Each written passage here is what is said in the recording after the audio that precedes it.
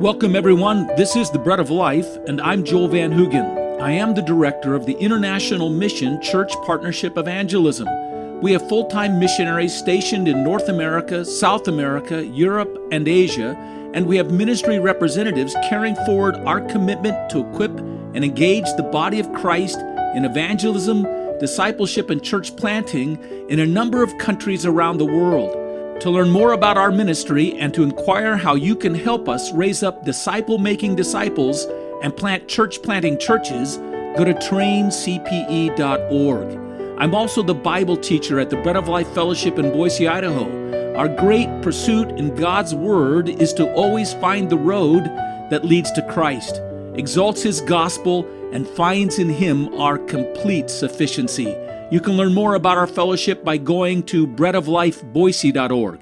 I'd like to begin our broadcast this morning by reading to you Romans chapter 4, verse 17. Here we have a picture of that moment when God declared to Abraham that he would be the father of many nations. When this was said to him, Abraham didn't have a single child and was an old man past childbearing age. But before God, as God spoke to him, Abraham believed. And from his faith, the faith has gone out to all the nations. Again, I read to you Romans 4:17, and then we'll consider the expansive nature of faith. As it is written, I have made you a father of many nations, in the presence of him whom he believed, God, who gives life to the dead, and calls those things which do not exist as though they did. Apostle John, again, has a vision of this climactic realization of this promise in the song of the redeemed that he hears before the throne of God in Revelation chapter 5.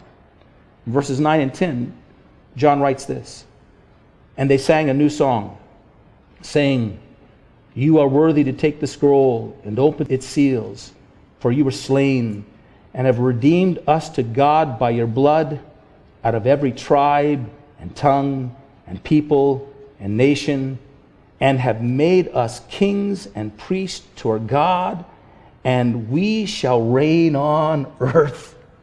And there's a vision, a universal tide and expansion of those that are coming to Christ.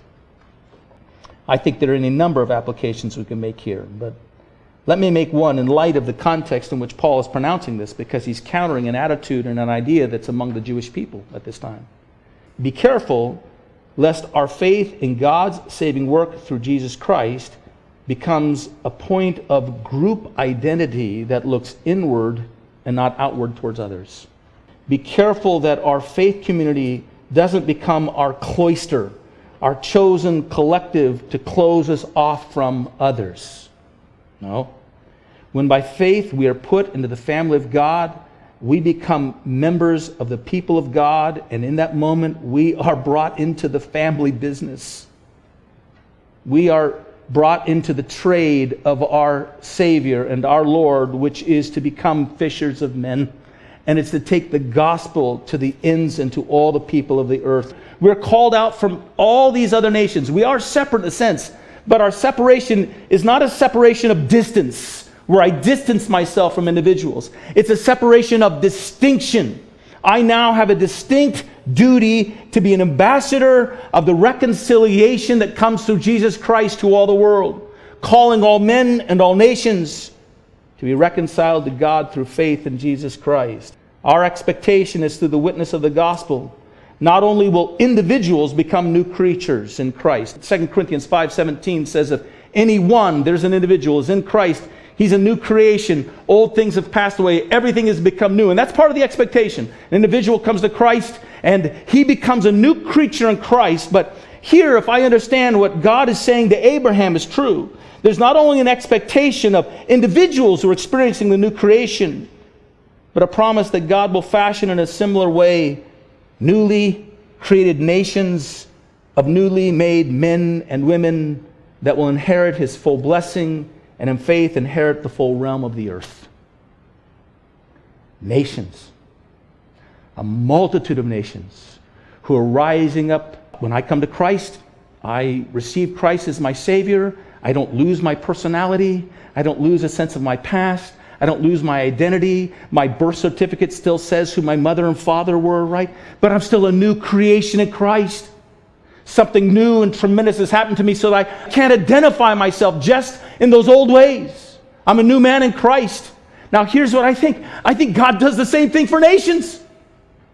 He raises up those who believe and trust in Him, so we see from every tribe and every tongue and every nation. A host of individuals say, we're going to seize the realm of the earth. It doesn't mean they're going to lose their identity. It doesn't mean they're going to lose their past. Their parentage will remain the same. But through it, God has demonstrated His faithfulness to pursue through all these things a people to redeem unto Himself, so that all the nations will come and worship Him. And what a wonderful vision. We come out from the world, that's our distinct call, so that we may go back into the world to proclaim the promise of righteousness with God through faith in Jesus Christ, and a blessing that should come through Christ upon all the nations for His name's sake and His glory. Ernest Dung has a testimony that he shares. He's the CPE director for our ministry in Cambodia. And when he was a young man, he grew up in the palace of the king. He was part of a band that the sons, the princes of the king, had formed together. The band was called Black Stone. They would play music from the Beatles and things like that. He also had an entourage of young men that used to follow him around because his father was the commander of King Sihanouk's armies. And so he had somewhat of a group that followed him around, and he was like the little leader of this group. And on one occasion, he was told that there were really pretty girls at the only church, the only Christian church that was in the city of Phnom Penh. And so he thought, well, I'll go and see what kind of pretty girls are there. Well, it was a bit of a trick. While he got there was a man that was preaching, and this man was from a far lower class of people than he was a part of. And this man was preaching the Christian gospel of Jesus Christ. And the whole time he was listening, he was getting more and more angry because here was this foreign religion that was being declared as truth to his own Khmer people. And after the message is over with, as he's being filled with anger, and he's a young man, the song is being sung, Just As I Am. He remembers this later on in his life. The pastor comes to him, directly to him, and asks if he wants to give his heart to the Lord Jesus. And Ernest spits in the man's face and storms out of that place. How would this man have the gall to impose upon him some white man's religion, to take the place of the religion that had been given and as a part of their nation?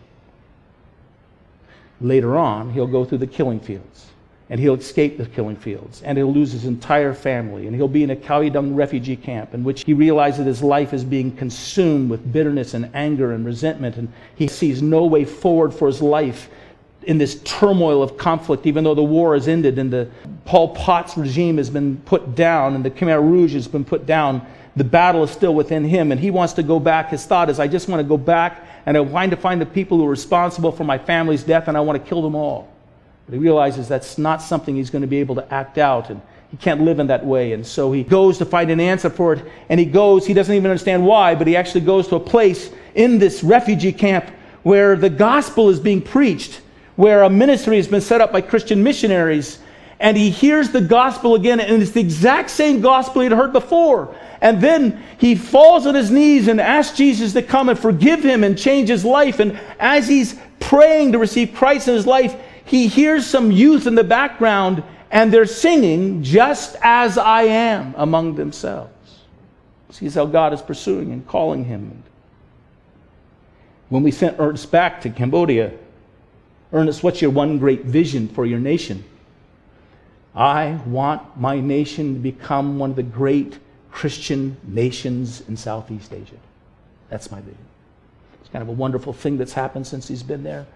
You know, the Prime Minister of Cambodia said to him, Ernest, we like the influence that Christ is having on our nation. Our goal is that you would work with us so that we could see an evangelical church in every village in Cambodia. Right?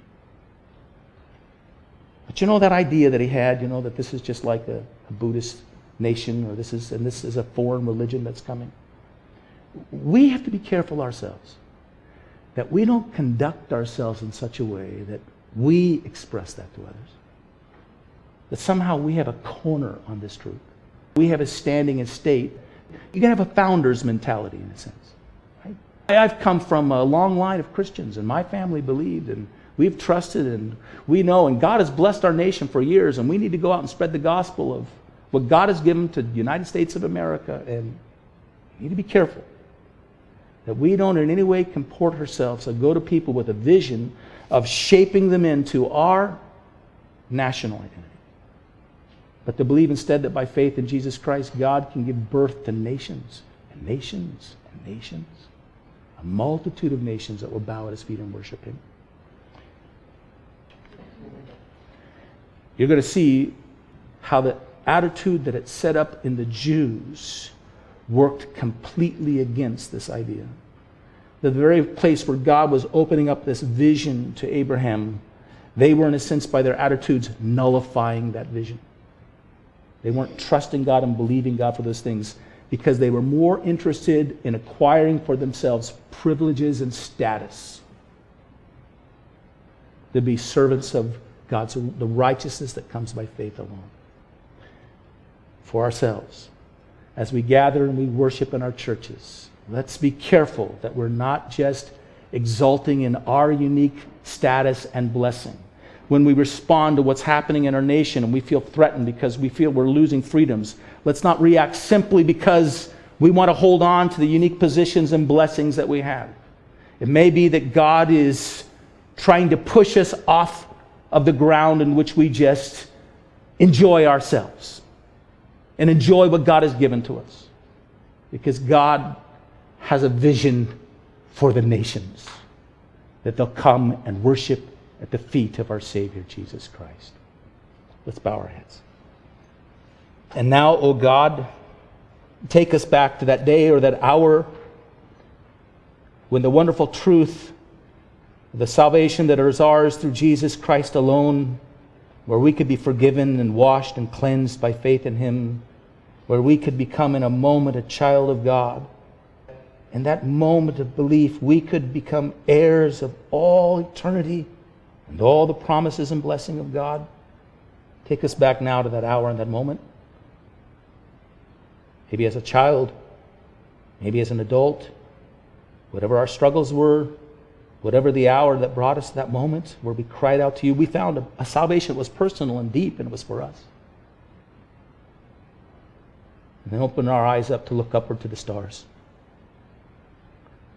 And believe in our faith that you want to accomplish more, not simply touching our lives, but through our faith and trust in you and through our obedience to you and our surrender to you and our faithfulness to be witnesses of what you've done in our lives and who you are. A belief, oh God, that through us you wanted to bring in a constellation of those, that ripple effect of faith upon those around us and around the world. And we'll rejoice in you and we'll praise you for this unexplained potential. We who had nothing in ourselves to offer, we who had nothing to bring, only clinging to you in our weakness of faith, dear God, that was near desperation, because there was no other answer for us. And out of that desperation of faith, oh, that you would construct something bold and loud and impactful that would go to the ends of the earth. We thank you for this. We praise you. Jesus, help us to be faithful to the call. We ask in Jesus' name.